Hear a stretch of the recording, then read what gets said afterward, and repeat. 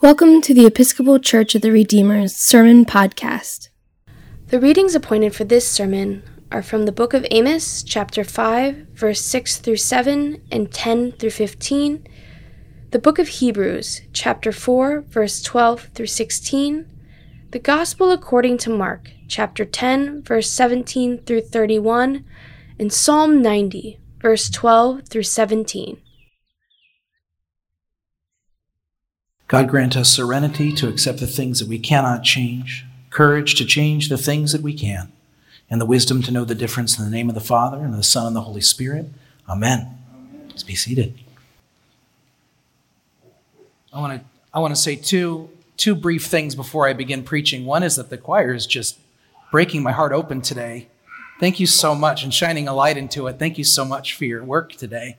And the second thing is, during this sermon, I'm going to ask you all to give money to the church next year. I just don't want you to be shocked when it happens, okay? It's not the main point of the sermon, but I'm squeezing it in and it's going to be there. And I don't want you to be like, what is this? How did this come about? Oh, no, he warned me. He's going to tell me to pledge next year. This week, you will be getting a letter from me like you do every year, and it will ask you to make a commitment to the church. And I'm going to mention that in the sermon. So just wanted to prepare you for that emotionally so you don't feel sideswiped by it, okay?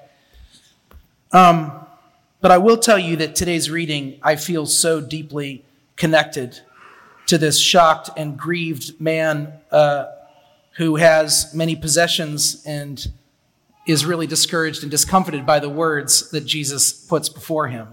I feel very connected to this young man. I feel connected to him not because he's young anymore, but because of the possessions and because of, I see him as this person who is thinking to himself, if I can just follow all of the rules and ask the right advice and then follow that advice from the good people, I will become the kind of person who gets to have eternal life. What are the words he says to Jesus when he shows up? Aside from that funny little interaction about him calling Jesus good, and Jesus is like, just save your kindness for God, okay? With the good language. But he says, what must I do to inherit eternal life? How do I make eternal life mine? How can I make it so that eternal life belongs to me? And Jesus says, well, you know the commandments. And he lists them all off, ticks them all off. And the man goes, yeah. I do all those. And I know I know there's a bit of us that's incredulous. Does he though? Does he? But for a moment, let's assume he does. Let's assume that he gives life everything he's got and is trying really hard to be the kind of person that gets to inherit eternal life.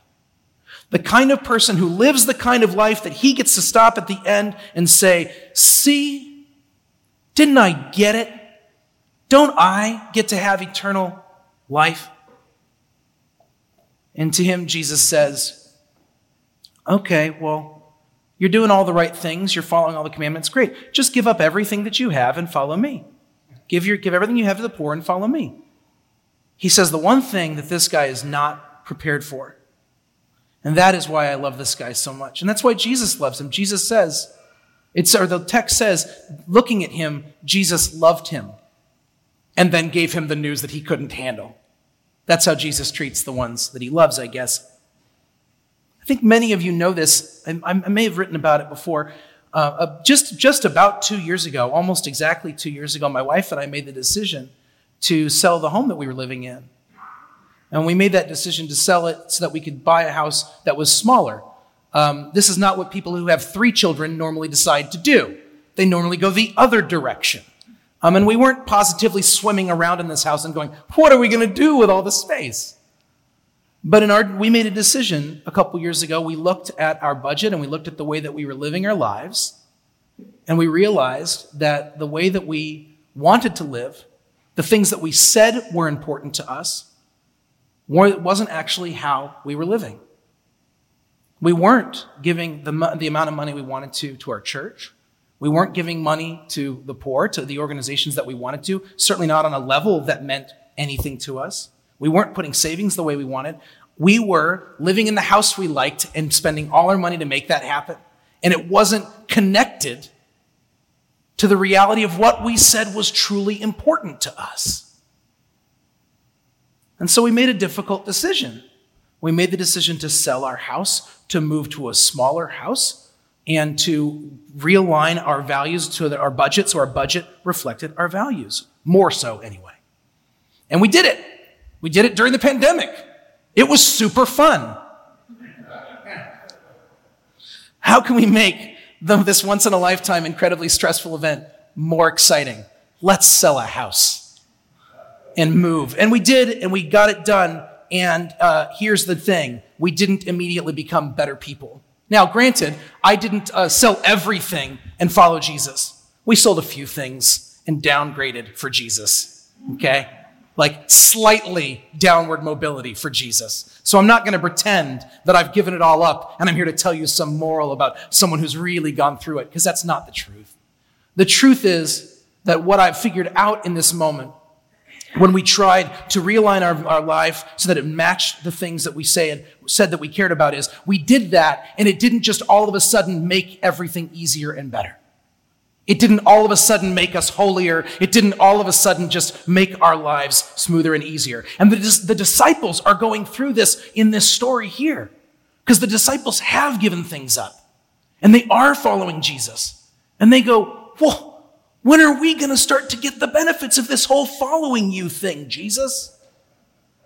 And they're not coming from a place of privilege. They've divested themselves of what little privilege they might have had, and they're following Jesus. And they're like, we just want to know, is following you going to make our lives better? Are we going to get anything out of this? And he says, yeah, you're going to get all sorts of things like fields and properties, and you'll be persecuted. But anyways, right? So he even throws this line in to say, look, yes, there will be beauty in following me. But there's also going to be pain. And if your goal is just to figure out how to be the right kind of person and follow the rules just so that you can be the right kind of person, Jesus is going to do something different in your life. He's going to push you and require something else from you.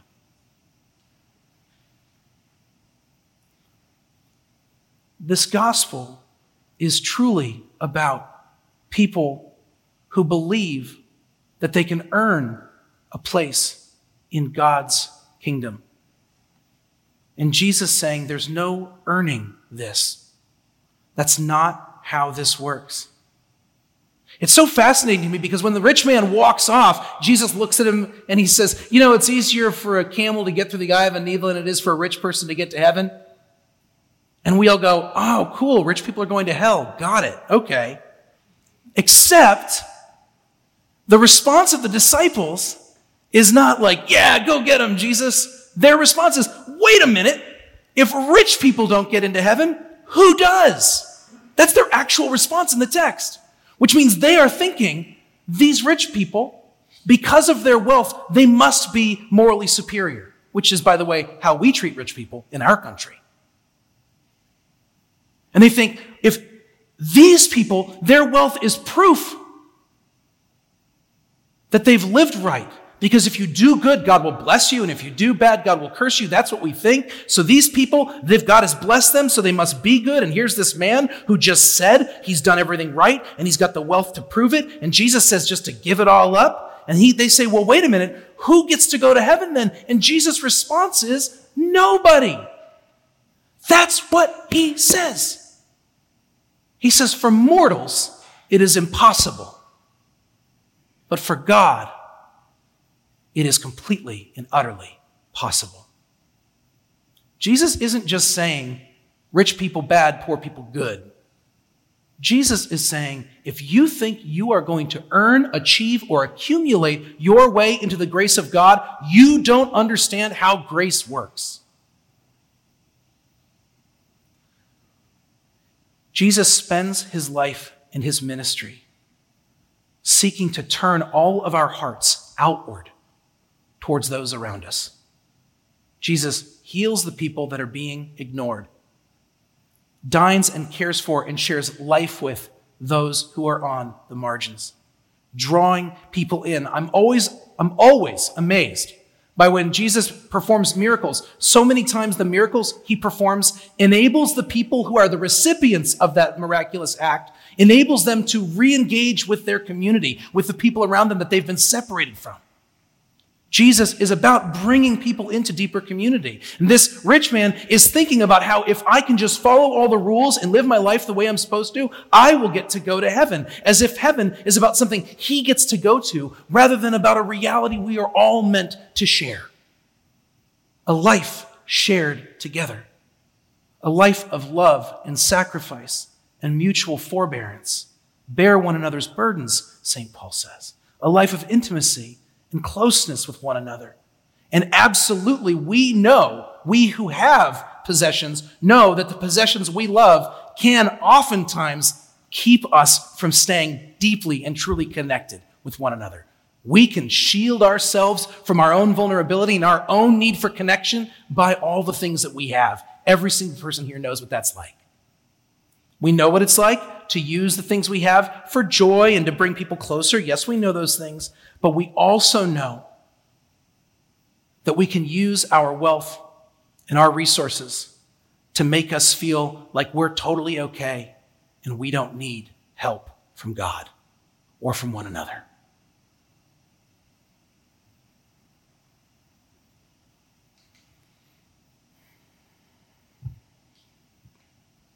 I think a lot about how I want to feel stable. And that for me, possessions, accumulating, for me, isn't about being better than others or trying to prove that I've got something that others don't, or power or anything. I don't think it is. For me, I think about if I have enough, I'll feel safe and secure. I'll feel okay. I have yet to make enough money. With even what I make, I have yet to feel like, okay, now I'll never have to worry. This is the problem with this kind of thinking. Is that if we think that we can just earn or achieve or acquire or accumulate enough that we don't have to be dependent on God, we don't have to worry, and we don't belong to one another fully, then we miss the point of what God is doing in this world.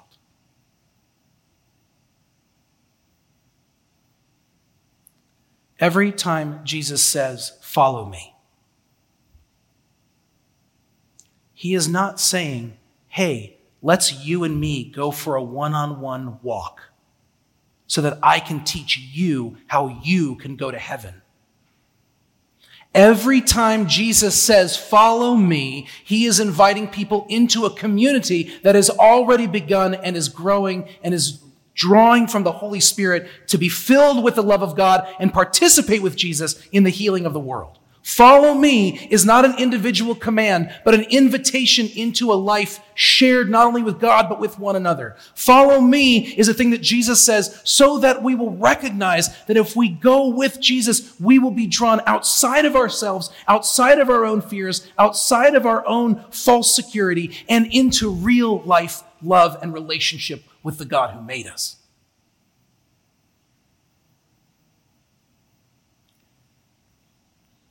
Every year around this time, a sermon is preached or a word is spoken and a letter is sent, and we ask you to commit financially to the Church of the Redeemer.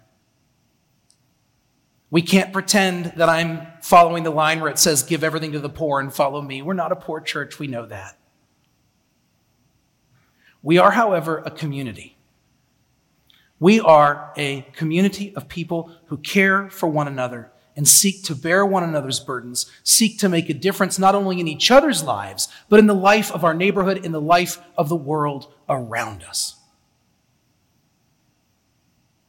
And it is our belief that every single person here matters to that community.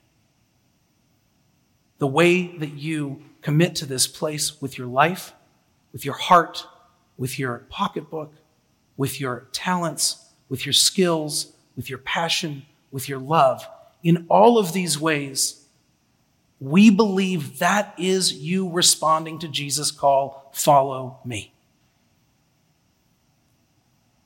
We believe that when we follow Jesus, we are drawn into communities of unconditional love.